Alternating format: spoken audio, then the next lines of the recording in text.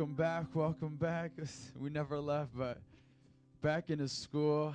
It's just a blessing to be back in the school. Just, what God is doing in our lives.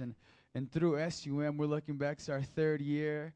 We always remember I remember last year's first day. We're like, man, we were so excited in what we were singing. And guys, let's just keep that same intensity. God is doing it, amen? So if you guys can come up to the front for worship, come on, y'all know better. Y'all know better. Y'all ain't going to stay in your seats, Deanna. Ain't going to stay in your seats. Come on now. You know better. Amen, amen, amen. Amen. So this first song, we're just going off of rejoicing. It's called Happy Day. I played it a lot last year when we were cleaning at the end of the day. It's like, happy day, we're going home, But we're singing it today and rejoicing for what God is going to do. Amen? Amen. Amen. Come on.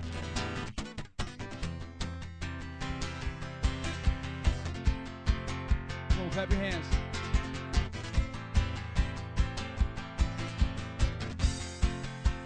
The greatest day in the story. And death is beaten, you have rescued me. Sing it out, Jesus is alive. The empty cross, the empty grave. Life eternal, you have won the day. Shout it out, Jesus is alive. Come on, sing, he's alive. And he's alive. And oh, happy day, happy day. You wash my sins away. Oh, happy day, and I'll never see it. I'll say, oh, happy day, you wash my sins away. Oh, happy day, and I'll never be the same. Oh, come on, if you're in this place, you're not the same because of Jesus Christ. I can just glorify, I can just testify that since starting SUM, what God has done in my life and through the ministry, I could not have expected to see it, but just by being obedient and following the plan that God has for my life, and every day is a good day with Jesus. Come on. Come on, sing the greatest day. The greatest day in history. Death is beaten, you have rescued me. Sing it out, Jesus is alive. The empty cross, the empty grave. The empty cross, the empty grave. Life eternal, you have won the day. Sing it out, Jesus is alive. Come on, sing it alive. And he's alive. And oh, happy day, you wash my sins away. Oh, happy day, and I'll never be the same. Oh, happy day, you wash my sins away. Come on, just the voices, sing it out. Oh, happy, and oh, happy day, you wash my sins away. Oh, happy day, and I'll never be. Sing it out. And oh, happy day, you wash my sins away. Oh, happy day, and I'll never see the same. Oh, happy day, you wash my sins away. Oh, happy day, and I'll never. Oh, last time, sing it out. And oh, happy day, you wash my sins away. Oh, happy day, and I'll never be the same.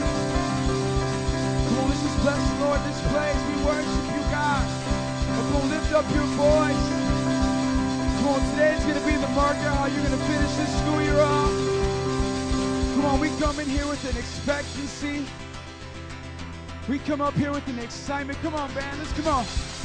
We lift up our voices in this place to worship you, God. Come on, hallelujah. Come on, we're not done yet. Just praise him. Just praise him. We love you, Lord. You've been so faithful to us. Oh, though some may leave, God, Those things may happen in our life. You are faithful, Lord. And we worship you, Jesus. And oh, happy day, you wash my sins away. Oh, happy day, and I'll never be the same. Oh, happy day, and you wash my sins away. Oh, happy day, and I'll never be the same. Forever I'm changed. Oh yeah, forever I'm changed. Come on, just declare it today that you're changed, that you're not the same. That God is doing such a great work inside of you. His eyes are focused on you right now. Come on, the Lord of hosts, the God Almighty, our King of kings and Lord of lords. He's not done with you yet. He's not done with you yet. And we sing it out. We sing out to the Lord. Have your way. Have your way, God. Have your way, God. Have your way, God. God, we don't shout, we don't sing just because we're in Bible college. It's God because we know better. We know who you are. It's not to prove ourselves in our shouts or in our worship, but to draw closer to you, Jesus. To draw closer to you. So come on, just start speaking in tongues as you have students. We lift up our voice. We praise His name.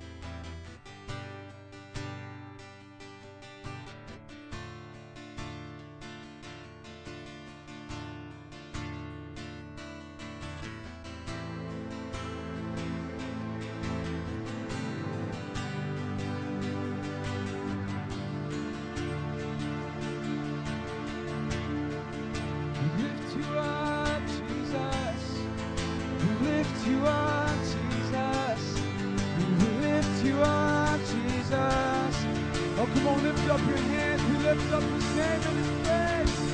We lift you up, Lord. We lift you up, Jesus.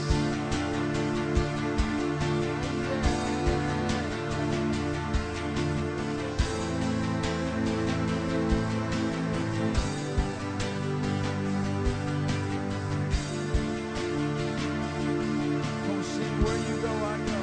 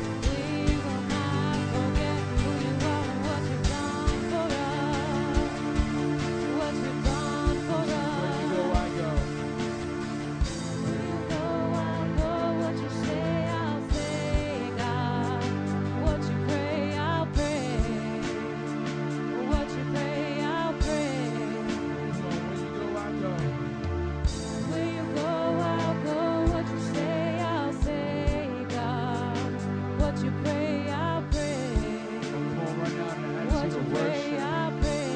Come on, just lift your hands up to heaven right now in this place. Where you go, I'll go. Come on, as the band keeps on playing, you have to get it in your heart today that where God sends you out, wherever God puts you, whatever situation He leads you into, come on, you're going to go where He wants you to go. You're going to say what He's saying. Come on. That's our prayer today. Come on, talk to the Lord. Speak with God right now. So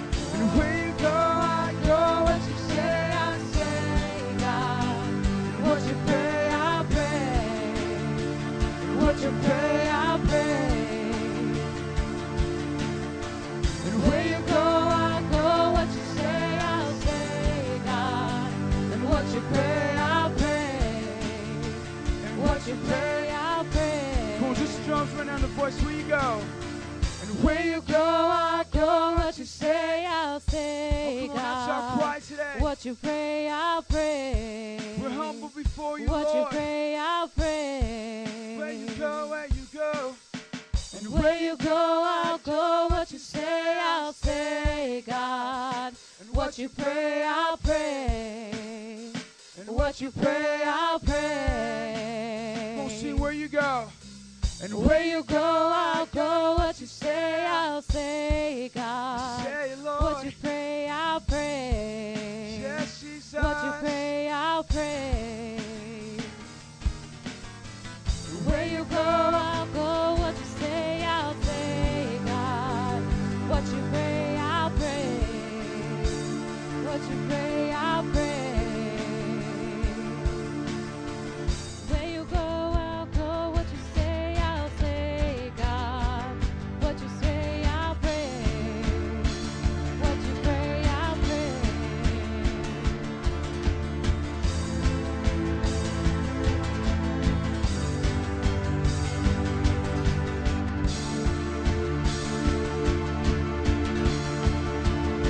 Come on, right now, I want you guys to start praying.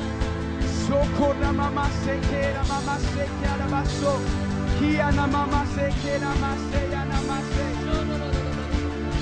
Come on, fill this place with your praise. Come on. Koda mama say, mama so, koda mama.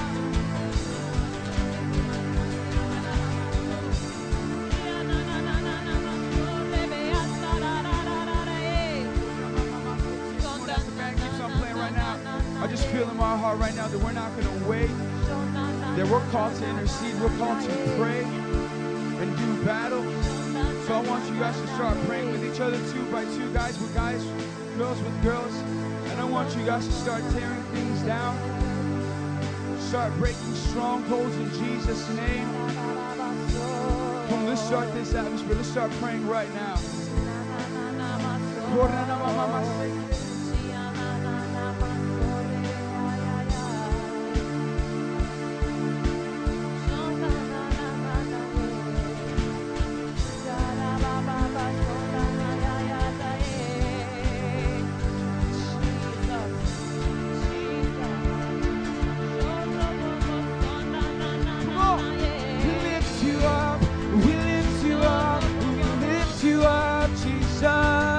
And we lift you up, Lord.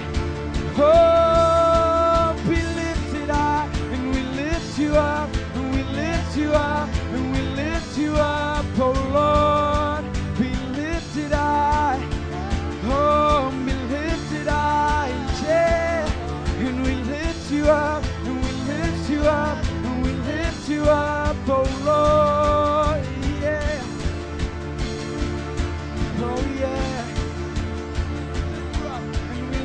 You up, we lift you up, we lift you up, oh Lord, oh yeah, oh yeah.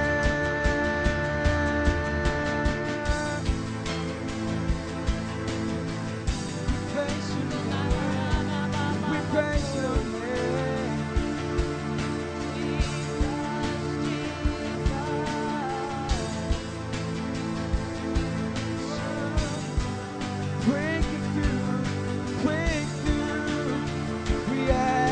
breakthrough, Lord, we ask, Lord.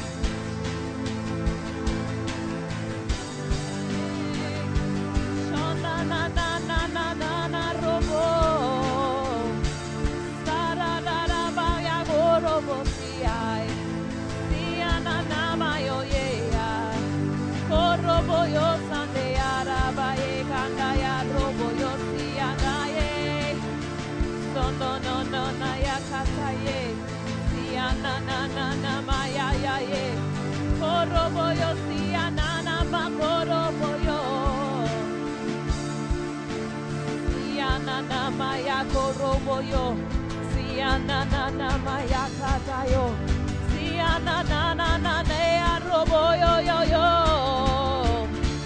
korobobo sandea na ye kanda ya rebe ya sandea roboyo, siana na mayo koto yo bo sondaya rabaya se ya roboyo kote ya e, siana na maya soto ya e. Robo yo sande ya robo yo se sonda na na no sonda na na yo corre be ye sonda na na na no yo kota ya raba ya sonda ya rebe ye sitarara ba konda ya re. I want you, when you're done, stop praying. I want you to come up to the front. We're going to come together in one body. Sonda na na ya ya na ne robo yo. Come on, we're going to do warfare as a body. Come on. God is raising up ministers. God is raising up pastors. God is raising up evangelists, prophets, apostles, leaders. Come on, and we lead the way right now. You don't have to have a huge crowd before we can start praying and asking God for the nations. We're asking God for this city of Chicago. So kindly, in an attitude of prayer, if you're done praying, just make your way up to the front. Make your way up to the front. We're going to start a line right here. We're just going to hold hands. If you can start wrapping it up, hold hands. I want us to all hold hands right here in front. Bring it together. Everybody up front. Come on. It's one body. Just get down this way. Grab their hands. Go ahead and grab their hands.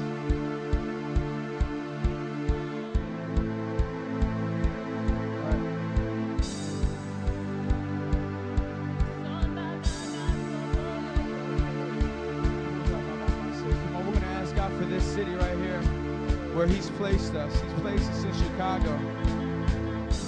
So here is what you're praying for Chicago. Whatever comes to mind, whatever the Spirit leads you, how he teaches you how to pray right now, go ahead and intercede for it. If you start seeing families, start interceding for families. If you start seeing schools, start interceding for schools. If you start seeing politics, the city, the government, downtown, you start praying for downtown. If you start seeing anything that comes to your mind right now, be led by the Holy Spirit.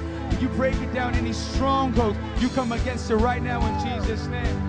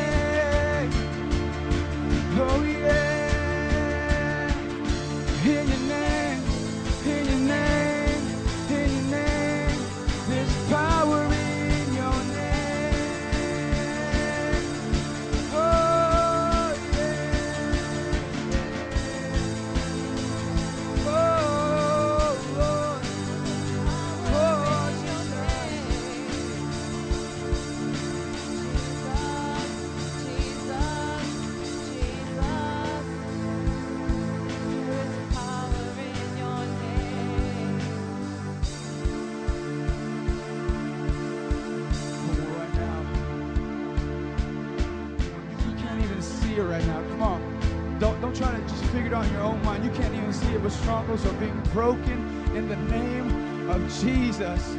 Come on, God is faithful to his word. Come on, right now, if you can see what's happening in the spiritual realm, how we're sending forth angels and how God is breaking it down. Come on. When we prepare the way right now, let's pray for this ministry right here.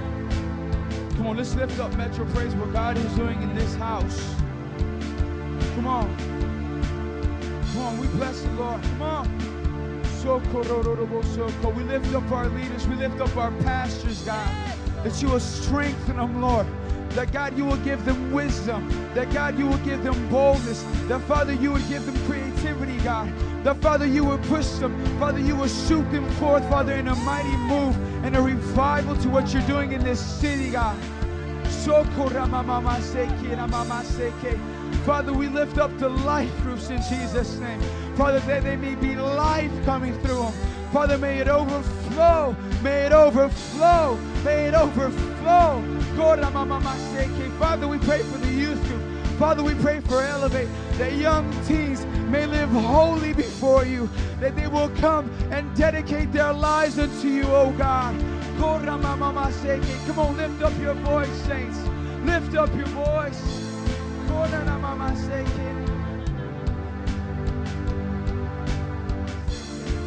Father, I just lift up the Chicago cohort, Father, the Metro Praise SUM Chicago cohort, God. I pray, God, that not one more would be left behind, oh God. I pray, Lord, that we would be a generation, God, that would stand up for holiness, God, that the ministers of the gospel that are in this place right now, God, that we would live holy, that we would fear you, oh God. I pray, Lord, that you would finish the work that you started in us, oh God, that we would finish the race, oh God, that we started, God. I pray that you would search the earth and find us faithful right here, God. Find us faithful, oh God. Oh, Lord, have your way in this Bible college. Have your way in this cohort, oh God. It is yours, Father. We belong to you, God.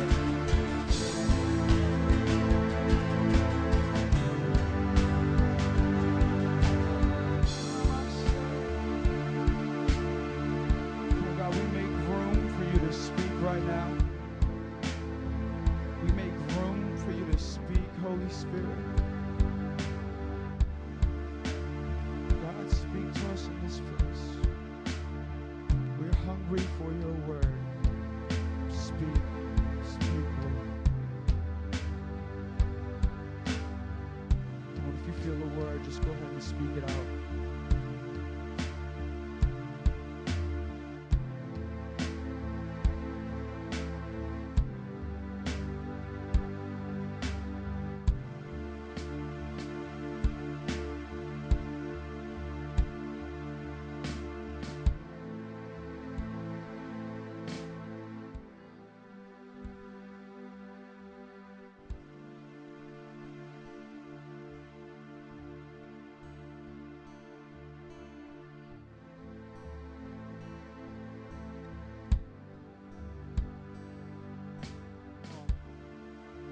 Are you willing to give it all today?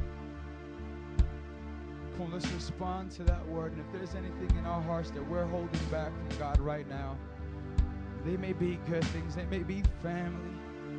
Maybe the pursuit of a career, a job. Maybe a relationship. Maybe your fears, your failures. Come on, does God have your all today? He wants to know, does He have your all? Does He have everything of you?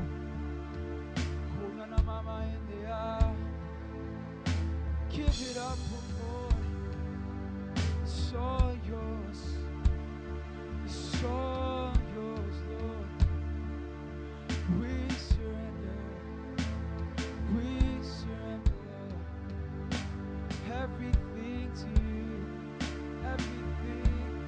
You're everything. We give it all away.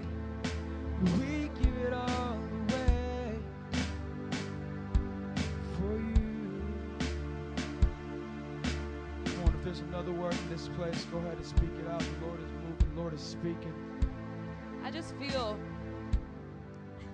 like fire. Like as we hold hands across this place, like there's a pillar of fire in between each one. And as you hold hands, it just ignites the fire. And I just feel the Holy Spirit saying, you know, when 2 or 3 are gathered, it's a reality. I am there. And He is with us. He is the person of the Holy Spirit. And the person of the Holy Spirit is here. He is present. Just like you and I am standing here, He is here.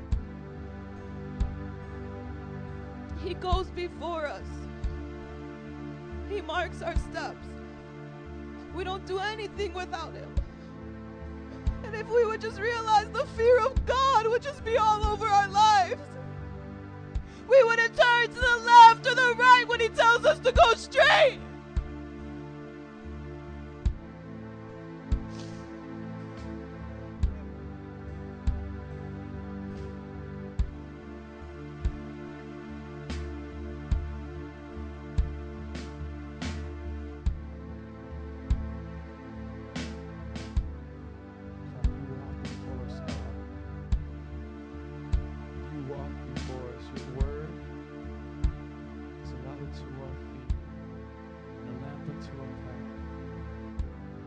Profess that today.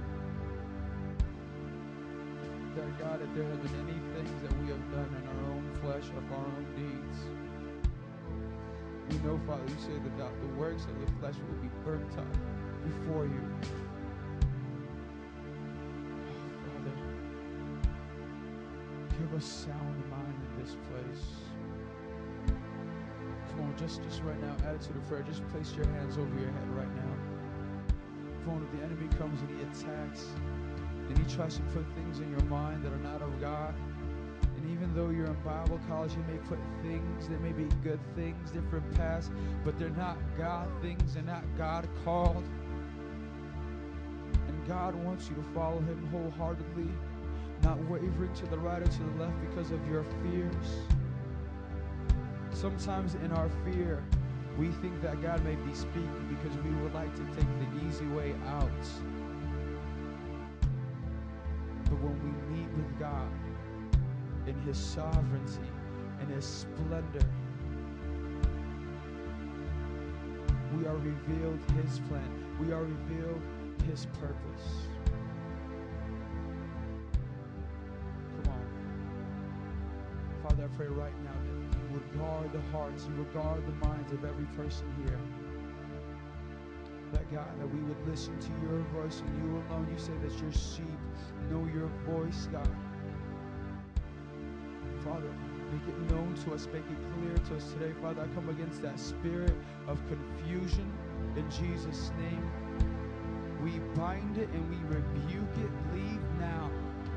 You have no authority in this place. You have no authority in this place. We claim the blood of Jesus.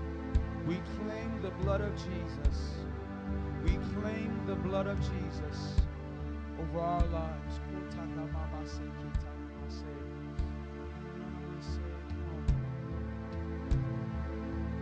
Just bask right now. Just stay. Stay in awe of God right now. Marcel, think that God has just more words for us here today.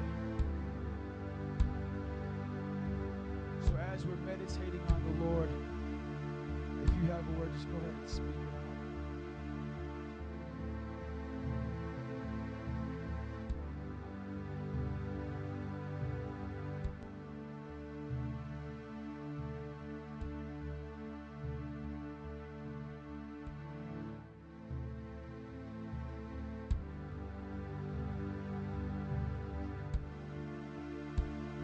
Hear the Lord saying that there is a reward for those who are faithful.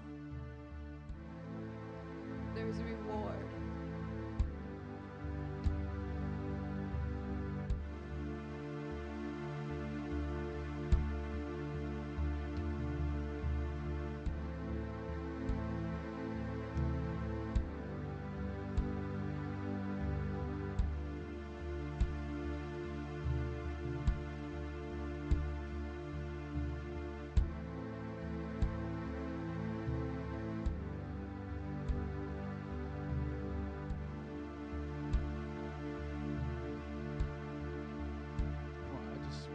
You guys to get more of what God is doing, and I want you to find a place in this sanctuary. I'm just going to dismiss the band. Ilana's going to stay on the keys, and we're just going to continue to hear from God. I just really feel that there's some deep things in us that God is wanting to instill, and at times we may be motivated, we may be driven by past examples, by past fears and failures, and God is doing something new, and it's between you and the Lord. Let Him just download that into your spirit today. Let Him download it. Father, we thank you, God. We know that you're moving even now. God, I pray that you would just speak into our lives. Your word over our lives. Speak it now, Lord. We're listening. We're here. We make ourselves available to you, God. Speak.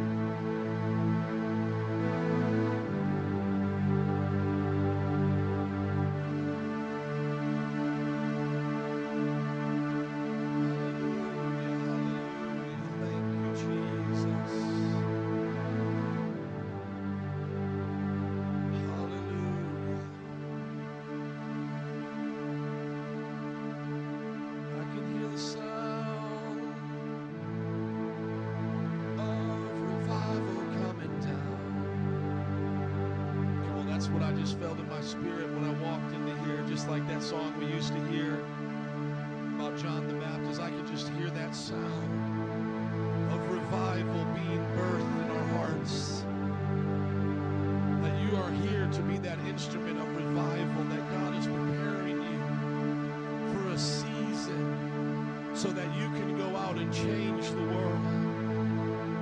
This is your time of preparation. This is the place where you dig deep wells.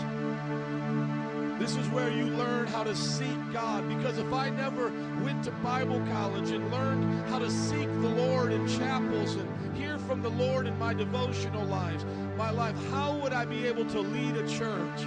How would I be able to preach overseas? And you see, that's what you're doing today. You're digging that well, that deep hunger and thirst that only God can fill.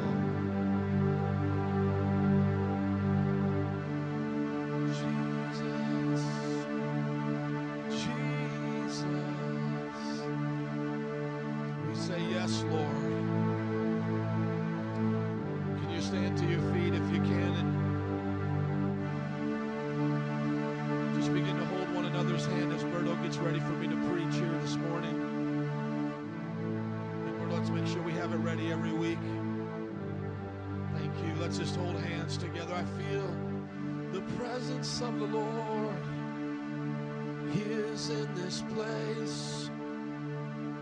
The Lord is here. Berto, don't you remember it goes here? Hallelujah. Help him, Lord. Oh, Jesus, we love you. We love you, Jesus. Come on, just worship him. We love you, Jesus. We hear the sound of revival in our spirits today. We hear the sound of the voice of many angels say, whom shall go for us? Come on, we hear the voice of the Lord crying out, whom shall I send? Oh, hallelujah, hallelujah. Here we are, Lord. Send us. Send SUM Chicago, Lord. Send SUM International, God, all of us. Send us, Lord. Come on, pray for your brother and sister. Come on, say, God, send my brother. Send my sister. Send me, Lord.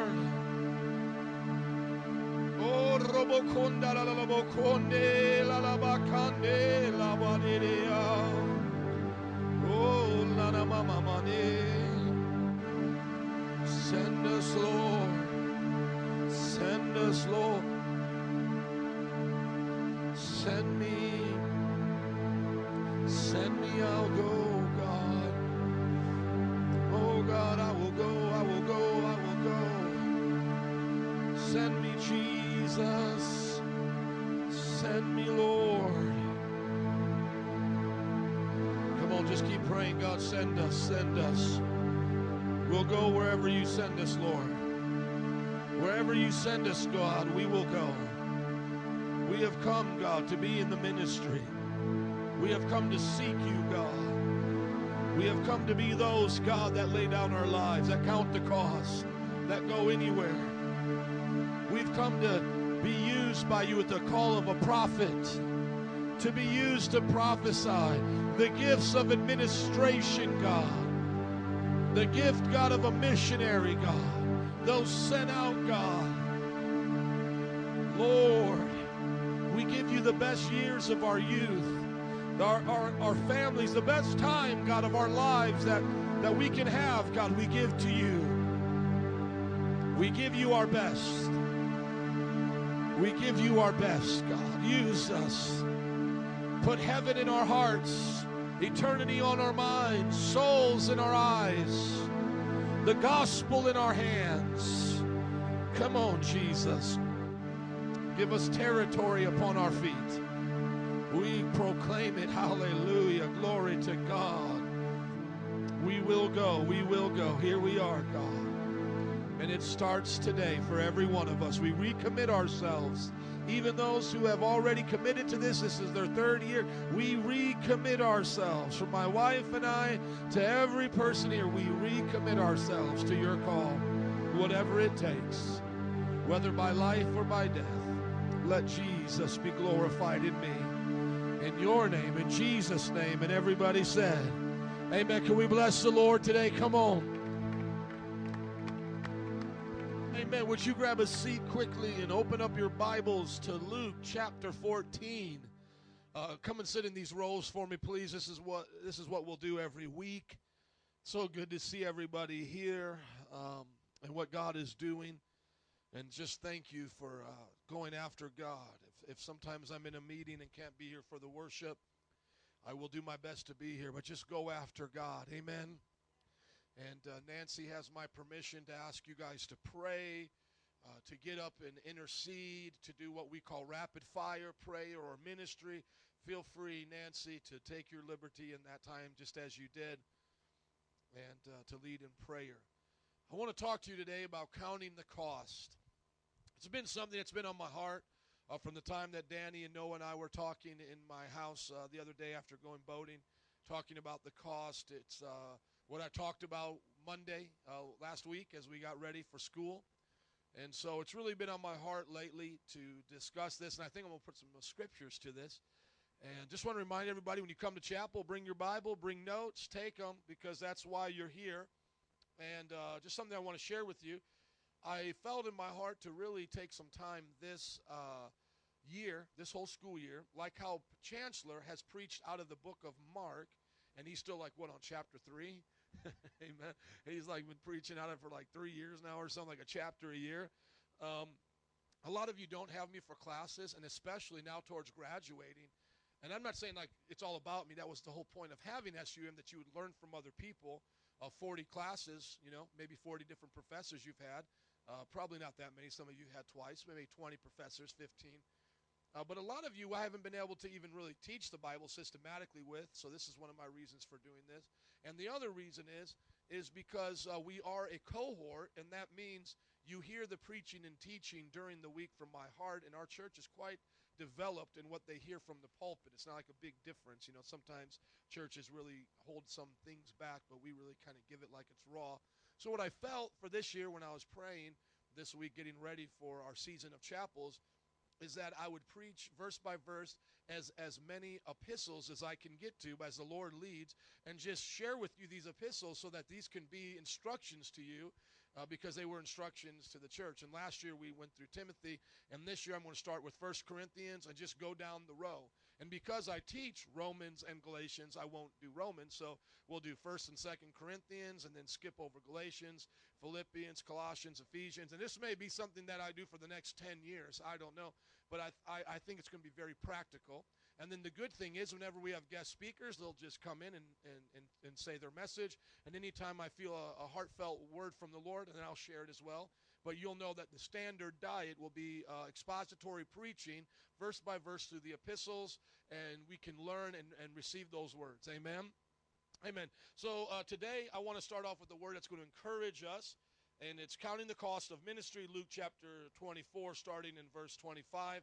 And as you're there, I just want to give you a brief introduction about why I'm sharing this. You're starting a new school year. And does anybody remember what our word was last year at this time, the new school year? This is your year. How many still believe this is your year? Amen. Do you know that as long as you believe this is your year, it's always going to be your year? And then some pastors try to, trick you and say, well, no, this is really going to be your year. No, it's whenever you believe it's your year, it is your year. And a way to replace that word with year is season. And that's literally what it meant there when Jesus said, I have come to proclaim the year of the Lord's favor. It is the year, the season of the Lord favoring all people. That's what it meant. The year of Jubilee was now coming upon us. And so I just want to encourage you this year, as you are considering this to be your year of success, graduation, going to another level. Can we just pause here? I was going to get into the message, but let's just think about this. Last year, when we said this is your year, did we predict that Lauren would be married? That there would be Wednesday Bible services and church services with Griselda and Berto preaching? Did we predict that Ellie and Leilani would be leading a trip to New Orleans? Did we predict that we would be starting a Wicker Park campus? And did we predict that some of you would come on the staff of the church, that the Adopt-A-Block would grow the way it would, and Royal Rangers would come, and that the evangelism ministry, how many festivals did you hit this summer? About 7. Did we predict any of those things? That Adam was going to be the youth pastor? Did we have that in our heart when we said this is our year? And I don't think I skipped any SUM student. The Vitalis being a part of the Wicker Park. Deanna, did you think this would be your year to be a part of a church plant that would excite you and rejuvenate you? My friends, did God keep his word? Okay, so yes, he did. So we're now looking for this year to be another great year of the Lord's favor. Amen? But as I feel looking back on last year, the toughest thing we went through in the year of the Lord's favor was people counting the cost. Now, they teach you this in Bible college and in the preaching class. Why did I just forget the word? Homiletics. Thank you. All right. Thank you, Lord. Just forgetting that in college is not good. But why? What do they teach you in homiletics class about, congregational style preaching as we do here, being sensitive to the audience? Here's an example. When people are coming in late to the event, do you then preach to the entire congregation about those coming late? No, because there's about 100, 200 people there that came on time. If you start preaching about being on time, you're now whipping the wrong people. Are you getting what I'm saying? How about this one? And I was actually guilty of this in my earlier years. Let's say it's like a Mother's Day service and the building is kind of empty because people went out and did things that day with their mom. Do you rebuke the people who showed up that Sunday?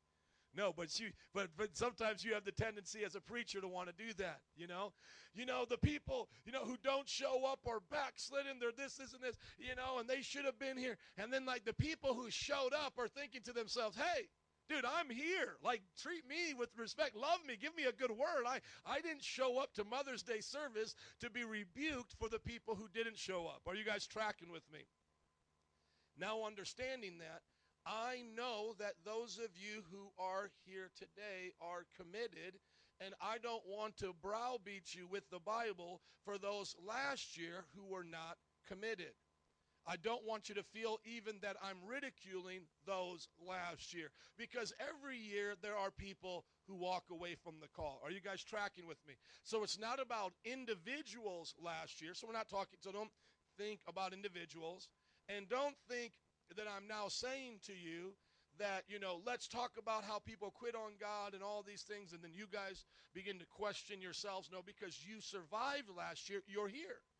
You didn't have to come back. Are you guys with me? We could have started SUM with Nancy and I looking at some some empty classrooms, right?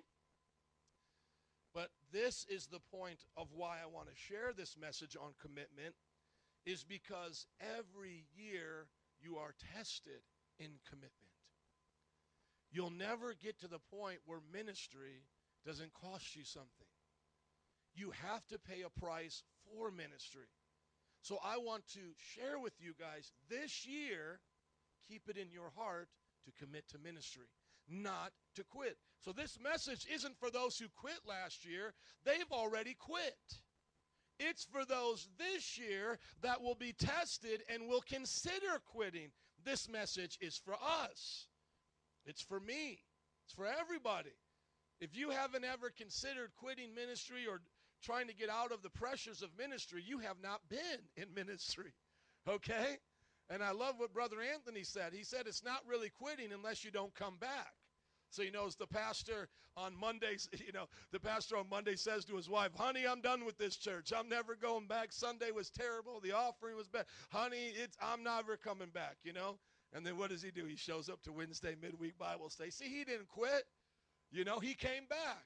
Because we all have those feelings, We all feel that way. Sometimes in Bible college, you may feel that way and say, after a final, I'll never do that again. Man, I don't know if this is for me. There's too much studying here. There's too much demanded of my life. It's okay. The Bible says the disciples felt this way. Even David felt this way, cried out, God, I don't even feel like doing this anymore. I've cleansed my hands, I lived holy, and yet my enemies are still prevailing against me. Where are you? These were the cries of David. Does God understand the cries of a fisherman who betrays him and denies him and goes back to fishing? Absolutely. And that's why in the Gospels, Jesus never went after the rich man. He never goes back after the people who mocked him and goes, ta-da, I raised from the dead. But who does Jesus go see? He goes and sees Peter, who went back to fishing. Why does Jesus give Peter that extra push? Why does he give him that extra attention? Because he knew that Peter really down deep inside didn't want to quit. He just knew Peter got discouraged.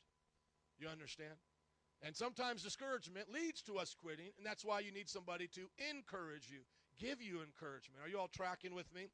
So that's what I want to share with you guys today, is committing to the call and committing to Jesus. And even though Nancy and I are the leaders here, and yes, you are committing to us, because we don't commit to a logo, we don't commit to a building, we commit to people. So when you say I'm a part of SUM Chicago, does that mean you're a part of SUM the building? No, you're a part of our lives. We're the cohort directors, the community of people you're with. You're committing to one another, right? But even despite that, who's the one you're really committing to? It's Jesus. And does Jesus call us to commit to things and places? Yes, he does it all of the time. He asked his disciples to commit to locations. He asked them to commit to each other. And sometimes it's not always easy. Sometimes I looked at my own dad and I said, Dad, why did you leave Chicago? I hate Fort Wayne. It is so terrible here. My dad said, I left Chicago so that you wouldn't be brought up on the south side in a bad neighborhood. And I said, I'll show you. I'll make this a bad neighborhood. And I started sneaking out of my house, breaking into the cars, spray painting the tunnels, setting the soccer fields on fire, spray painting the basketball courts, and skateboarding in the pools in the winter. Yes, we had pools and all the stuff that he left Chicago to have in the suburbs in this neighborhood association. We vandalized and tore down. Literally set a soccer field, the goalposts, and the things on fire with gasoline. Broke into cars. My dad, and I don't say this to be gross, ladies, but just to show you how even to this day it still happens, lives in a wonderful neighborhood. Somebody spray painted male genitalia on my dad's garage door. And I couldn't help but kind of snicker a little bit, because I said, that's something I would have done. They just took it to another level. We would have put it on the tunnels, but here now these kids, they take it to another, they got to outdo us now. And so you can just see somebody going by the garage and going, Mommy, what is that? It's sick, I know, but you know what I'm saying, that those of us who weren't born saved can relate to that, amen? The rest of you who are perfect and were born saved, just pray for us. And so my point in saying this is that when my dad chose to do that, that's what I had to do. And when God calls us to be a part of churches, we don't always like what we're called to. We don't always like where we're serving. We don't always like what it gives or what it requires of us. When I was in SUM, I didn't always like that they required me to do things. And before you guys get the choice of doing 30 minutes of exercise, a couple times a week, I was a part of the elite team as this was being developed among an elite group of us that was told to jog 4 days a week at 5 in the morning. Okay, now you can just look at me and just tell I am not a jogger. Even though I was 40, 50 pounds lighter back then, you would still look at me and say, this guy's not a jogger. You look at joggers, they're usually like little toothpicks or little skinny guys. They're usually people who have little ponytails or eat natural food. Like, that's what I think of a jogger, like little weirdies, like these little weirdies. No, I'm kidding, but I could name people from our Sunday congregation like this, but I won't. And jogging is good. It keeps you in shape. And if you're a jogger, you're okay. You know what I'm saying? We still love you. But, you look at a jogger. Does a jogger's face ever look like he's having fun? I mean, jogging itself is a road sign to tell you not to do it, You look at somebody's face. It's like, dude, I don't want to do what you're doing. I mean, even lifting weights, somebody look, I'm a bad man, but, or they're on the thing, the stairs. But you look at a jogger just drooling on themselves, sweating all over the place. You're just like, you jogging makes me never, ever, ever to want to jog. You understand, I hate jogging if you didn't get that. And I had to jog 4 days a week from the Bible college to the levee, and then we would pray on the way back. I mean, I hated it. 5 in the morning. Jesus is not even up at 5 in the morning. He said, Gabriel, you take over for now. I'm going to go get some rest. I mean, who is up? Who legitimately gets up in the morning at 5 in the morning? Now, those type of people are a whole other group of people, you know? Those are just weirdies to me as well. You know, they're the ones that like that little cup of coffee in the morning. They're so brisk and fresh, you know, 9 a.m. It's like they're just getting like right into the groove of things. Like, dude, I am now just waking up. You know what I'm saying? 12:30, I am just getting started. But you know, the payback for the weirdies is, for like to get up early, is check them out around 7 to 8 o'clock at night. You know what I'm saying? They are checked out. They're done. Because you've gotten up at 5 o'clock, dude. You know what I'm saying? But I don't think there's any of you like that. But if there is, we love you. We love joggers, and we love people who get up in the morning. But I hate getting up early in the morning, and I hate jogging. If you want to torture me, how about this? Humidity, New Orleans, right? I hate the heat. Without being by a beach, who wants 90-degree weather with like 100% humidity? That is what it's like right now in New Orleans. So if you want to torture me, this is all you have to do is bring me to New Orleans at 5 o'clock in the morning and have me jog for about a good half hour. And that's exactly what Chancellor said God told him that we were supposed to do. That's what, and then, you know, Chancellor, you guys have met him a little bit. It's not even like you can kind of discuss that with him, you know, like Chancellor, I mean, God said it to him. This was as clear of a word that God said it, that God created the heavens and the earth. I mean, you cannot question this. God told us to jog, and that's what we had to do. And I remember going into Juan Gonzalez's room. Some of you guys know Pastor Juan, leading a cohort. And there's stories of me always dragging him out of bed, and I always tell those stories. And then he tells stories of him dragging me out of bed, and then we kind of contradict each other, and we say which one is right. Let me tell you, both of us are right, because we didn't want to get our little sorry fannies out of bed. Never. Because who wants to get up at 5 in the morning? You don't. Somebody has to literally drag you out. And literally it would be Juan coming to my bed some days going, come on, man, let's go. And he would just kind of slap me on the face. And then, you know, kind of be like a masculine, like, come on, man, let's go. And then me, I would be like laying next to him, like stroking his cheek, putting my hand through his hair. Oh, come on, man, come on. You'd get all upset. I mean, how do you even tell Chancellor, I hate what God told you to tell me to do? That doesn't even cross our minds. We're not going to go tell Chancellor, I hate this. Please, next time you're praying, tell the Lord what he told you to tell it that is torture to us. No, we got up and jogged. We got up at 5 o'clock in the morning, and that's what we did. And you may think to yourself, there is no way in God's green earth God has told our pastors to ask me to clean after church. And yes, he did. He told us to tell you that. You are to clean this church right after church. And then you might say to you get no more laughing now. You know, oh, man, there ain't no way God said that. Yes, well, listen. You might say, oh, there's no way that God told my pastor that I need to be a part of the, the Saturday Adopt-A-Block. Yes, God told us. He spoke to us as clear can be.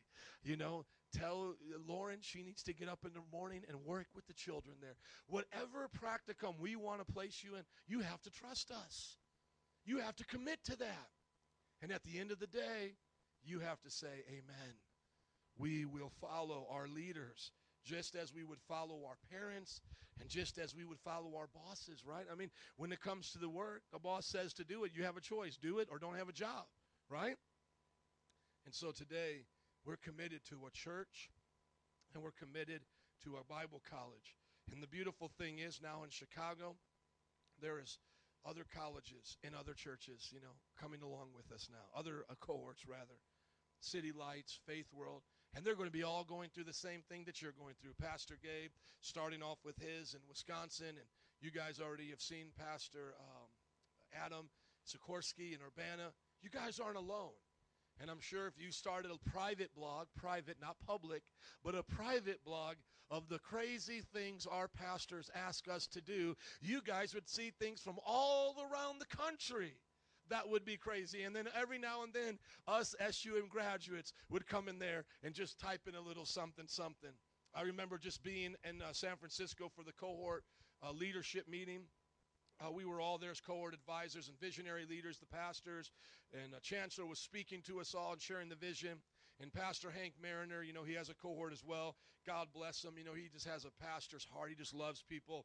He came up at the end, and he wrapped his arm around Chancellor, and he said, now we need to pray for the man of God. We need to bless him, and we need to bless his family. He carries a big vision, and we were just sitting there. I mean, kind of like tears coming down my eyes, like I was just feeling for, Chancellor and just feeling what he was saying. And then he goes, Chancellor has never asked us to do anything crazy. He's only just asked us to serve the Lord. And I could hear a little, in the back. And it was way in the back. And it was like Juan and Crystal laughing. And then when we had a chance to talk among ourselves and even to Chancellor later on that week, we were like, Chancellor, hold on. Let me tell you about some of the crazy stuff you asked us to do. And let me tell you one of them, okay? So our building was a building like this, very old. Everything grows in New Orleans. Everything grows bigger and crazier out there because it's like a climate of growth, okay? So there was like this massive vinage, weeds, all of our building, the whole entire size. Has anybody ever seen a building where they allow that vine thing to grow? Isn't that just yucky? It's like, what's wrong with you? You just want to slap somebody, take their keys from them, and say, you don't even deserve this building. Letting it grow like a jungle here, what is wrong with you? So here's the crazy thing. Pick the weeds. No, literally, look, the building, pastor, pick the whole building full of weeds. Get them all off the building. I'm with Brother T, and Brother T was just an African-American gentleman, had served in the military, had got his master's and was a chaplain and just loved the Lord. And he's like, you're going to pick the whole building, brother. And I'm like, he's like, brother, you're going to pick the whole building. And I'm like, Brother T, you had to talk like Brother T when you spoke to Brother T. And I'm like, Brother T, there ain't no way one person, any of us, we got to climb up. There's so many. And then I said, Brother T, it looks like there's poison ivy here. Oh, brother, there ain't no poison ivy here. You're going to pick the whole building. I don't care if you get poison ivy because there ain't none up in there. And I go, Brother T, listen to me. I'm not an outdoorsman, nor am I a guy who goes out a lot, but I can tell you some of this stuff looks really sketchy. It don't look right. Can I get some gloves? Brother, you don't need no gloves. Pick these weeds. And I'm being serious. He was a drill sergeant. He would be the one that would leave me for my practicums when I wouldn't come on time. One time, literally, I watched the van drive away. I was watching it. I was waving. He drove away. And then I came back. He said, brother, you better be on time. We leave on time. And that's how I used to talk. And I love Brother T. So 4 or 5 hours later, just huge amounts of garbage in bags, just unbelievable, started to itch. Oh, yeah. And guess what? It was the beginning of Thanksgiving break. And later that day, I was going to be taking a 16-hour drive home. So this was my last Christian service before I go home. And so guess what I had the joy of doing for 16 hours in a car? I had poison oak and poison ivy over my entire body. By the time I showed up to Fort Wayne, Indiana, they said, let me tell you some of the things that you did wrong. You should have never touched this type of a vine and that. I was like, I touched all of that vine. And then he said, the second thing you should have had was gloves on because then you wouldn't have been able to spread it so much. And I said, I asked for gloves, but they weren't going to give me any. And then he says, you should have stopped scratching. I said, I had no choice. And he said, if you had to scratch, you should have gone to a Walgreens and got the thing. I said, I was driving home at 3 in the morning from New Orleans. I couldn't stop. You see, I can testify that Chancellor asked us to do crazy things. Crazy things. I was in another situation. I was asked to help remodel a building. See, when you guys look at the SUM dorms, it's bottom floor, middle floor, the classrooms, and then the top floor. Well, the whole top floor was vacant, tore up, dude. They wanted us to remodel and make girls' dorms. And Brother T, once again, Brother Anthony, you got to love Brother Anthony. I can't imitate his voice, but Brother Anthony would just point at stuff, and he'd just be like, brother, I want you to paint this. I want you to caulk this in, and then I want you to fix this. And I would look at them, and I would go, dude, I don't even know how to paint. I don't even know how to paint. And then I would have to go ask my brothers what is caulking. I mean, literally, I promise you, I have brothers that will testify, one especially, they will testify that I literally just walked up to him and I go, dude, I will hand you whatever you need me to hand you, but I cannot do this. They would ask people that didn't even have the ability to do the thing to go ahead and try to do the thing. Are you all listening to me? I could keep you here with stories all like that. I mean, jogging at 5 in the morning. Who asked a Bible college student to do that? Don't they know we went to bed at 4 in the morning? And yet we had to do it. So this idea of I will only do what my pastors ask me to do, that makes sense, is not part of the deal. It's not part of the deal. Here's where you know you can draw the line and not listen to your pastor. When he asks you to hurt yourself or hurt somebody else, when he asks you to sin, to violate the scripture, or when he asks you to do something out of false doctrine, like let's go all bow down to Buddha now, and you can say no. Other than that, welcome to our world. Welcome to SUM. And I like to say it like this. Welcome to the SUM rodeo. And there's only two types of things in the rodeo. There's the one doing the riding, and there was the one getting ridden, okay? Which one do you think you are? There's only two things in the rodeo. The one doing the riding and the one getting rode. And you are not the one riding right now. I can tell you something. You may feel the spurs. The Bible says spur one another on. Yeah, you may feel the spur in there. And sometimes you guys are like wild stallions, you know. You know what I'm saying? You know, and then sometimes you meet some that are like Chris and just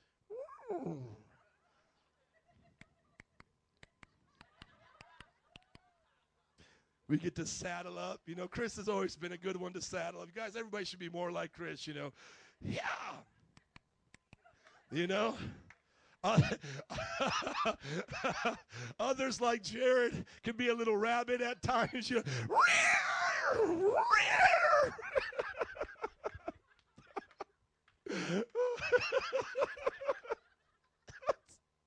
I'm seeing a picture of some strung out horse, all hair messed up, crooked eyes, buck teeth. But Jared, I love you, man. I'm just teasing you, man. You know what I'm saying? Some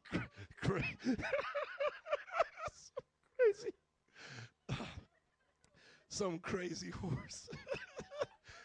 Oh, praise the Lord. You know what I'm saying, guys? How many know what I'm talking about?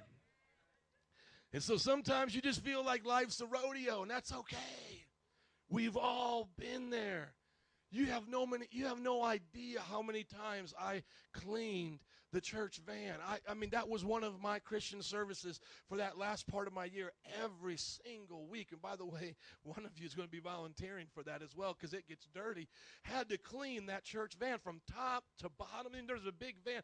Vacuum clean the inside, spray down the windows. You guys track it. It's hot in there, no air conditioning. You got to get in the back and clean the thing sweating. I cannot tell you how many times I had to do that.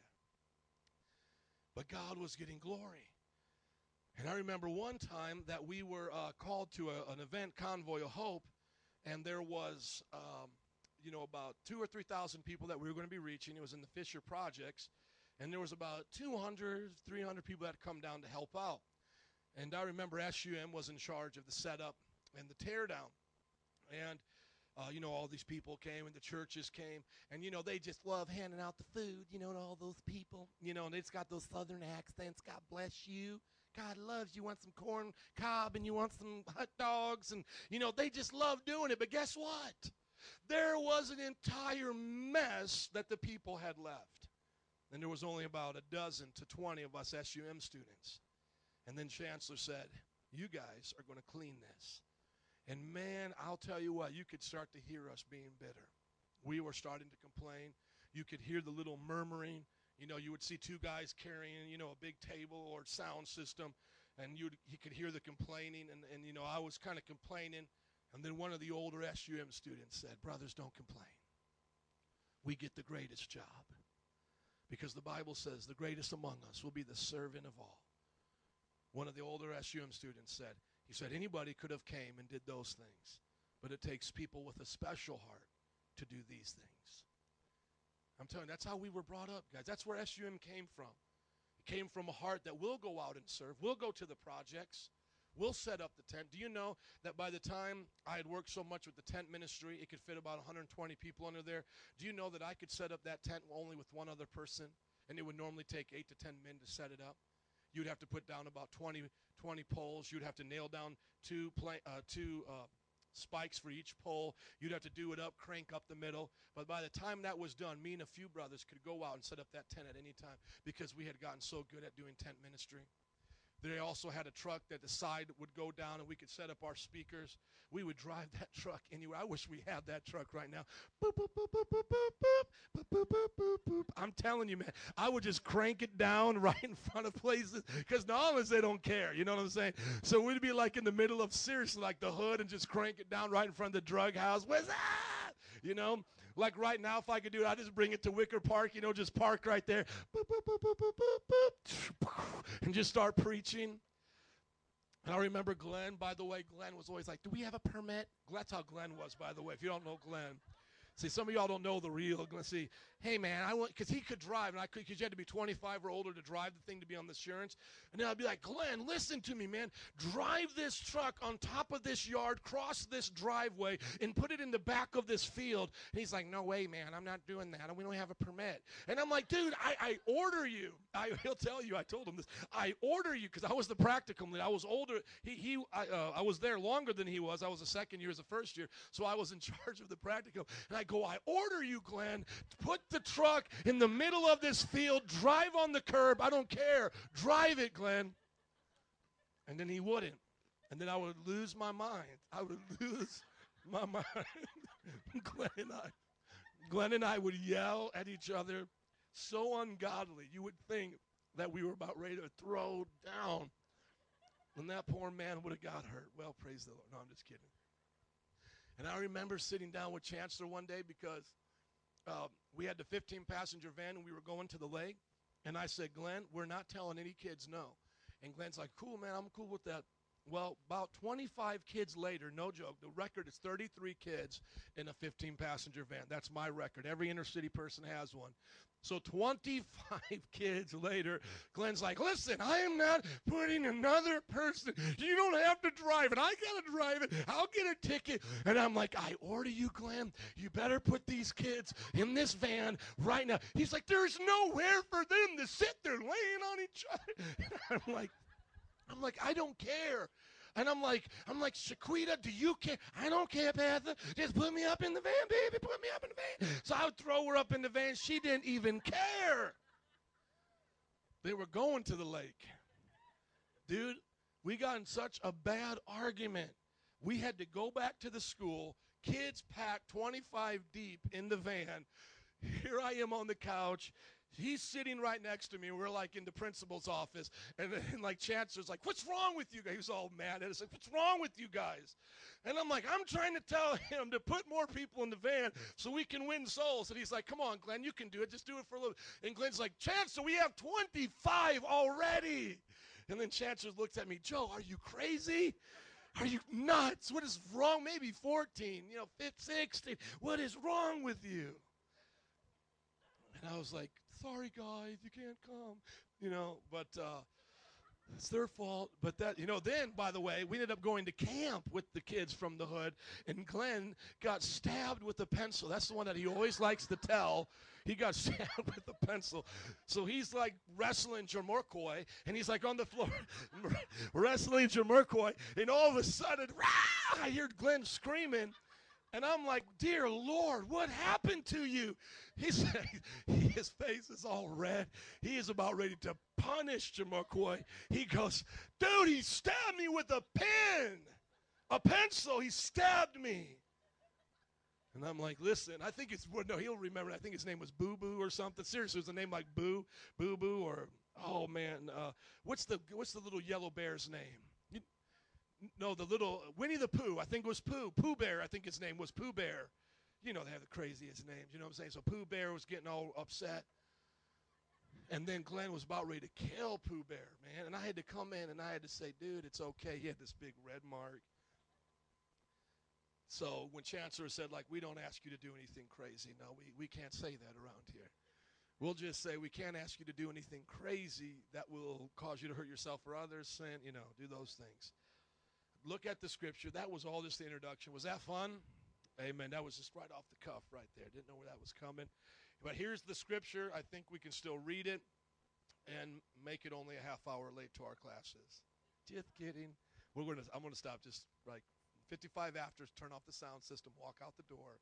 That's the rule, okay? That's the rule. No more trouble this year.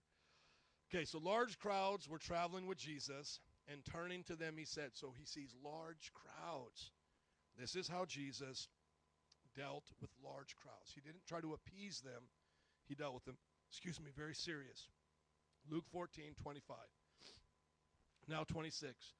If anyone comes to me and does not hate his father and mother, his wife and his children, his brothers and sisters, yes, even his own life, he cannot be my disciple. And anyone who does not carry his cross and follow me cannot be my disciple. Now here's the illustration. Suppose one of you wants to build a tower. Will he not first sit down and estimate the cost to see if he has enough money to complete it? For if he lays the foundation, everybody say lay the foundation. Thank you. If he lays the foundation and is not able to finish it, everyone, somebody say everyone who sees it will ridicule him. Everybody say ridicule him, saying this fellow began to build and was not able to finish. Or suppose a king is about to go off to war against another king. Will he not first sit down and consider whether he is able with 10,000 men to oppose the one coming against him with 20,000? If he is not able, he will send a delegation while the other is still a long way off and will ask for terms of peace. In the same way, everybody say in the same way. Thank you. In the same way, any of you who does not give up everything cannot be my disciple. Salt is good, but if it loses its saltiness, how can it be made salty again? It is neither fit for the soil nor for the manure pile. It is thrown out. He who has an ear, let him hear. And so my word here, just in the remaining few moments, after sharing some of those testimonies, I'm glad that encouraged you, because you guys are making those stories here. And I know in 10 years from now, we hand Jared a mic, he'll be saying some hilarious stories of what they had to go through in the dorms and all the things that we asked them to do. And you guys understand it's been a great journey, and you'll see it as that even more in 10 years. But the most important thing I want you to see here is Jesus spoke to large crowds this way. Why? Because he didn't want them to quit. He wanted them to understand that if you don't hate things in comparison to the love you have for God, things will pull you out of the ministry and out of your call of discipleship. It could be your father, it could be your mother. Your parents may look at you in a disappointing way. And if you allow that to get in the way of you serving God, it could actually cause you to backslide. Or it could cause you to leave ministry. For some, it may be their children. I've heard many people say, I will not go on the mission field, I will not do X, Y, and Z because now I have children. They're afraid. I just met a lady that came to our church yesterday. Her and her husband with 3 children are going to relocate to Indonesia to be missionaries, and they're going to go undercover as teachers, as cultural learners. That's how they have to go so they don't get arrested or get put out of the country. She's willing to go with their children. And if it's not the children, it may be your brothers and sisters. You may have siblings that may put you down or forsake you or say, we're not going to be close to you if you follow Jesus. And yes, even your own life can become a distraction. As I was saying in the prayer time, we're living out the greatest years of our life. I still am not beyond my peak. There's so many things that I could do with my life. I could pursue business. I could pursue the wealth of this world. I could invest my life into vacations. I could invest more of my life just into the simple things around my house or my family. And the Bible says if I don't give up those things, that I can't be his disciple. Doesn't mean nice things are wrong. It just means if I put my desires before his, I'm no longer his disciple. And then it says no one can, anyone who can't carry the cross can't be a disciple. And what was the cross in that day? It was the form of execution. It would be like saying in our day, whoever's not willing to carry the lethal injection needle wherever they go is not willing to be a disciple. Whoever doesn't carry the electric chair is not willing to be my disciple. You knew if you carried a cross, it was your death sentence. You were no longer going to be able to say, but I think, well, what about this? And, well, I would do it this way. You know the moment you carry the cross, I dies. You die upon that cross. And it's a place of death. But the Bible says unless a kernel of wheat dies, it cannot grow and bear more wheat. If you don't die, you're just going to remain alone. And you're going to be separated from God for eternity. But if you'll die, Christ will bring resurrection life into you, and your life will touch many, many others. Now, here's the thing that if I had a whole another hour to preach, this is what I would preach on. The building of a tower and going to war. Why is it we make decisions for ministry with less understanding and less commitment than people going to war and building a tower? Why is it somebody would haphazardly join SUM? I've sat down with pastors, and they've said, I'm trying to get these students into the cohort, and they're not sure yet. What should I say to them? And I remember talking to one of those students, and I said, dude, if you're called, this is the only choice that you have. There is nothing better than this. Now, if somebody says to that, well, I'm going to do it because Pastor wanted me to do it, then you misunderstood the conversation. Or if somebody in this Bible college here at SUM in Chicago says, well, I did it, just because Joe and Nancy wanted me to do it, then you miss the point. The only reason we let you into this school and recommended this school to you is because you said to us, you're called. When you said God spoke to you and said you were called, we told you the best step to take next. If we were living in other times, we would say, join Oxford. We would say, do this thing. But this is the time, this is the place. We know in this church of no greater way. Nothing against those who do it other ways. I'm just saying here, you ask me, I'm a living soul. As Paul said, I have the Holy Ghost too. Here is our opinion from God's perspective here. This is the best place. This is it. This is what we offer. How could you take that lightly? How could somebody in the midst of this then want to quit? Don't they understand they're quitting on God? Don't they understand that they're going to be ridiculed? And for those who say, well, I found friends that don't remind me of me quitting, those aren't your real friends. If your real friends let you quit on God and let you feel good about it, they're not your real friends. Real friends wouldn't make you feel comfortable.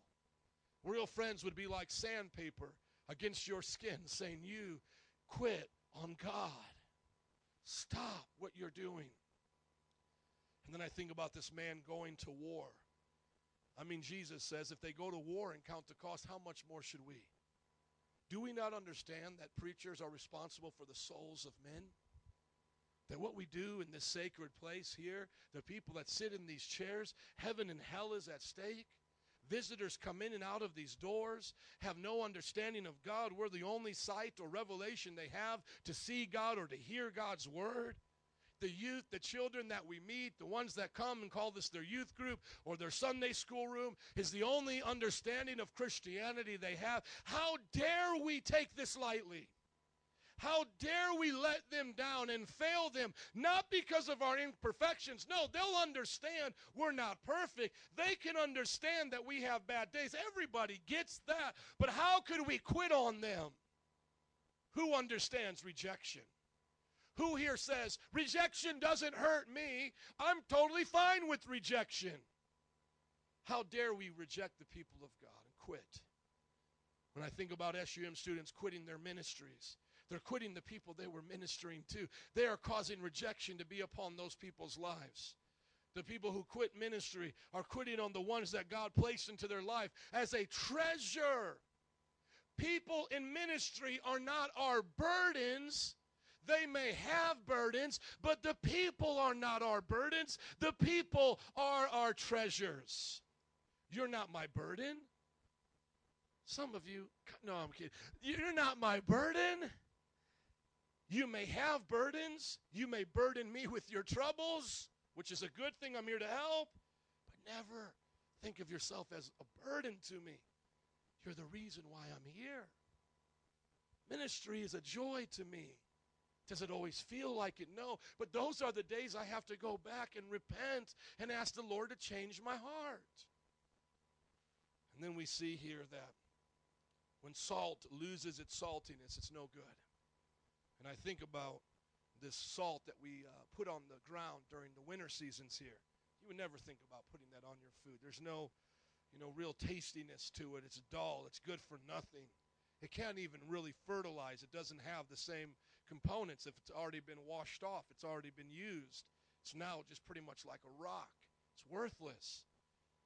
And why does the Bible teach us this? That when we lose our salt, we're pretty much worthless. I mean, look at it. Salt is good, but if it loses its saltiness, how can it be salted again?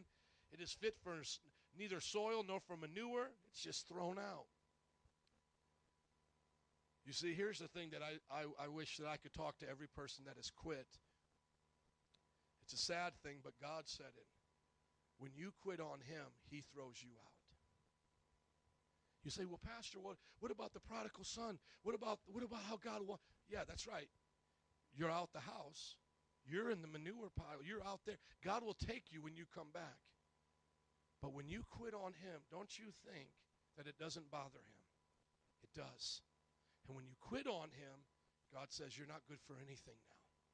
Well, hold on. I'm going to go be a great mom. Well, I'm going to go be a great dad. Well, that's good. I'm glad you're not murdering people and being a social nuisance to us. But in the kingdom of God, you're like salt that's lost its saltiness, worthless to what God is doing. That's what the Bible says. Well, Pastor, I'm still going to help out in the youth group. Well, I'm going to go join this church. I'm going to sing in the choir. No, to God it is worthless. Yeah. Peter probably would have been a good fisherman. He probably would have put a little fish on his boat, and every now and then he would have talked about, his relationship with the Messiah. But hold on. There was still Pentecost. There was still the preaching to be done. There was still Cornelius' house. What if Peter would have said that day, no, Jesus, I'm going to love you, but I'll just stay here in the boat? He would have been worthless to the New Testament church. Would you stand on your feet, please? He who has ears, let him hear.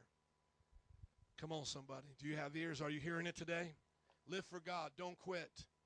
Don't get your butt kicked by the devil because you didn't count the cost. Count the cost, my friends. Don't quit your tower and become a mocking, laughing stock, and I have to go back to the youth group or to your life group and say, oh, yeah, old Bobby fumble farted and dropped the ball. Now we have to change ministry leaders. Don't do that and cause ridicule to the body of Christ. And don't think you can walk away from ministry and have it just be in God's eyes. Oh, you're still salty. Oh, yeah, you're still, oh, yeah, you love me. Oh, you're salty. No, when you walk away from God, hear that in your mind. You're not even fit for the manure pile. And I've met pastors that say, well, I'm a businessman for the Lord now. Worthless. Well, I help out in the Sunday school. Yeah, where are you, Brother Jeremy? Where are you, Brother Nick, all these guys I went to school with? Well, sometimes I help out. Worthless. God called you to be his disciple and to go out and make disciples. You might say, well, how does he look at it like that? The Bible says there are people on the day of judgment where what they have built will be burned by fire and nothing will remain. Well, I did this. God, I built. No, he said, no, if you build with wood, if you build with hay, and if you build with stubble, sure, he'll accept you as the Sunday school worker. He'll accept you as the Christian businessman or whatever else you want to do in life. Sure, you can do it. But when you get to heaven and those works are stacked up and God says, no, you didn't do it out the right heart. You did this with the Jonah heart. You didn't do this to be salty. You just did this as your way out. It's gone. Is heaven still yours? Heaven is still. I'm not saying they're not saved. Don't quote me as saying they're not saved. He said, but they'll have all of their works burned up. Burned up. There it was. Just like me if I do it in the flesh. For vainglory, the Bible says, If Billy Graham did it for Billy Graham and not Jesus, all of Billy Graham's work stacked to here as high as to heaven will be tested by fire and be blown away like dust. Some grandma who won her children to the Lord and helped grandchildren learn Bible school stories will come and receive treasures forevermore. Are you listening? The Bible says your works are going to be judged. Don't quit on Jesus and say this is going to be acceptable to him. You don't get to choose what's acceptable to him. He planned out your purpose. He placed you in a church. He planned a Bible college for you, and he's given you a calling. Be faithful to that. Be faithful to that. Be under authority. Serve the leadership. And a good thing about this church, and let me just share this with you, because when we preach like this, many people accuse us, and they say, well, that's easy for Joe to say. You know, that's easy. Okay, I get it now. Everybody's got to serve Joe. No, here's the thing. You know the difference between me and those bozos who say that? My pastor's phone number's on Facebook. You can call him if you want. You see, the difference is I still serve the body of Christ. I still serve Brother Anthony and Brother George. I still serve people other than me. I do things that benefit others than just me. Going to New Orleans doesn't benefit us. We go down to serve and be a benefit to them. Doing the things that Nancy and I do for SUM don't benefit us. We're not on staff like Dave Wallace and these men, but we still today, right after I leave here, stopping at Faith World, stopping at City Lights. You know why? Because I serve my pastor in the vision God has given them. Because it's not a man vision, it is God. And when we get to heaven, God will clarify some of that crazy stuff. Amen? God will be like, look, man, you had to get that poison ivy for this reason, and I'll just be like, okay, Jesus, I get it now, Grin. You know what I'm saying? Because Jesus says, all things work together for good. Just to see you smile is worth getting poison ivy. Seriously, come on, somebody. Amen. Let's pray. Father, thank you today for your people. Lord, help us to count the cost. Lord, this year, let us not quit. Let my wife, and I pray for us first, my wife and I, God, help us to choose you above ourselves, above our marriage, above our children, and our siblings. Lord, we choose today to follow you no matter what the cost is. We carry the cross with us to crucify any desire, any tendency that would be outside of your perfect will for our lives. Help us to count the cost, God, for everything we do in the future, that we wouldn't start things that we don't finish. Now, I've prayed that for my wife and I. Would you pray that for yourself today, husbands and wives? Speak it over your family today. God, I choose you. I choose you, Lord. God, it's about you. It's not about a building. It's not about serving men. It's not about practicums. It's not about Christian service. Today, God, we serve you. We love you. We love you. We love you. We honor you. In the name of Jesus. And would you all look up at me just for a moment, please? I want to share this because I said this to Nancy. After we did our financial time, and you know, we just had a little, time of struggle with the finances, and God was just testing our heart, and it's always hard when you're dealing with stuff like that. And I had to resolve in my heart, man, we lose this building, we're going to keep going. Amen. The church has grown more than it ever has before. I cannot get discouraged because the economy cannot allow certain people to give. You got tons of you guys working hard, and you're just not making what you used to. We have unemployed people, and it's like, man, okay, if I can't pay the $8,000 here, we got to go somewhere else. I had to resolve that in my heart. But thankfully, we've made it, and we're going to keep making it by faith. Amen. But I had to resolve, even if we don't, what do? Well, the worst thing is we just can't pay it. We go into a foreclosure on the lease, probably a little bit of a lawsuit. That's bad, not good. But at the end of the day, we still go to another building. We have church. And I was saying to Nancy, what a thing for the enemies of this church to hear. Oh, well, look, they had to close down that church. Well, because we all left. We all left, and it's, that church is not good anymore. That's a sign from God.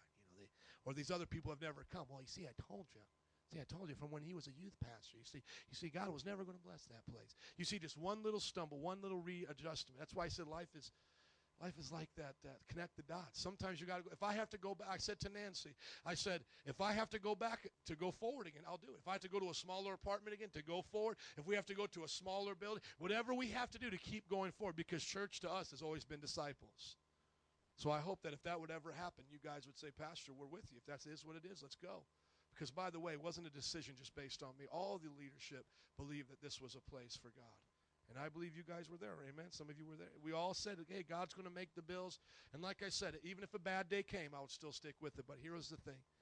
After, that last week, we did everything that we could do. I could just sense in my heart, even though we hadn't raised anywhere close to what we needed to come up with, I just sensed that so many people gave all that they could. Like I just, you know what I'm saying, as a pastor, I just felt it like, dude, these people gave everything they could. Like if there was anything else they could have given, they would have given it. There's just literally no other way they could have given more. And then I said to Nancy, and I said, we have the most valuable thing in ministry that buildings don't give you, that large ministries, one thing that people don't have, and they have all this thing, and it's the most valuable thing in the entire economy of ministry. If you're going to get this one thing in ministry, it's the most important thing out of everything else, trust. Trust. And I said, and I looked at it, and I said, it's the easiest thing to lose. The easiest thing to lose. That's why even I just shared with you what I did, because I'm sharing with you. That's how hard it is. That's how tough it is. That's what it takes to run a church like this. It takes thousands, $21,000 probably to run this ministry now. And we came into here, this ministry, probably only bringing in $4,000 or $5,000, $6,000 on a good month. Yeah, so if I had to take a step back and be at a $15,000 budget and some people shame me, hey, at least I got out the boat, Joker. You stayed in the boat and did jack diddly. Amen? How many other church planners you know stepped out the boat and said, we'll take a city on for Jesus and adopt 200 churches and give all of that? Because you know what? We gave almost $20,000 to missions last year. And the first thing in my mind is, oh, you could have taken that mission money and given it back to the church. But I'd rather dream big for God and get a little wet than be in the boat like a sucker. Amen? Come on, look at your neighbor and say, he ain't no sucker. So I say that to say this, guys. Here's the thing in closing. The greatest thing you can have in this Bible college is trust. For us to trust you and to say among the brothers, among the leaders, this one is trusted. This one is notable. This one is someone we can put our trust in. But it's the easiest thing to lose.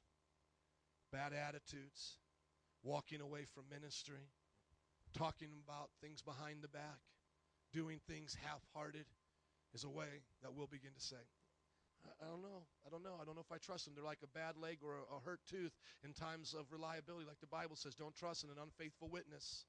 Amen? So keep the trust here. Be in the inner circle of trust. Amen? We trust you. When we give you a set of keys, we trust you. When we give you a ministry, we trust you. When we give you the ability to drive our precious children and our young people to and from church, we trust you.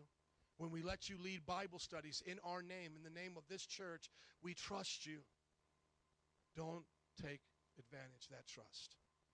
Live up to the level of that trust. Amen? And no one here is trying to say in a bad way, prove it like, oh, well, we don't love you, prove it. No, we're saying to every one of you, as I'm saying to you, I will prove it. I will be a good pastor. And I'm saying to you, will you be a good woman of God, a worship leader? Will you be faithful to the Wednesday nights? Will you be there on time? Come early, stay late. Have a good word. Not give a last-minute thing, but give the best you can give. Will you cover us in Wicker Park? Will you learn to serve and to show the example? Will you love the youth ministry? Will you be an administrator that hears some things that other people don't hear, but keep confidence and don't backbite about us? Will you love children? Will you love evangelism? Will you love helping out and serving? Will you love being just a humble dude that learns all of the back behind the scenes of ministry? Will you love the youth that we're trusting you with? Because if we do, take a building away, we're still here. Amen? Take a building away, we're still here. Take things away from us, we're still here. And that's stuff that other people can never get. You can't go to a store and buy trust. You can't go to a store and buy these things. I just had this is like so beyond. I know I've sinned. God forgive me. But since I'm already here and I have to ask for forgiveness, here it is. In our times of greatest weakness is when God is made strong. Remember that. That in your times of weakness, God is made strong. And it's in these times that I get to be made strong. And so if the thing that I had to do was close down a building or do those different things, I would rather be strong in Christ and everybody think I'm weak than to try to be strong in the flesh and to be nothing in the eyes of God. I would rather have you come to us and say, Pastor, I'm not who you think I am. Dude, I'm struggling with my practicum. I don't even like youth ministry. I hate these kids. I don't even want to do this. I would rather have you come in your weakness than for you to put on that fake mask. I love it. And then you quit like a yellow belly sissy. That's good for nothing. Amen. That's God's way of calling you a fool, because the Bible says that's foolish. And what does Mr. T do with the fools? Okay, now this is it. I make a promise and a covenant before my wife and God Almighty. Nothing past 12:55 next time, okay? Father, forgive me. Bless us as we go about our day. In Jesus' name, amen.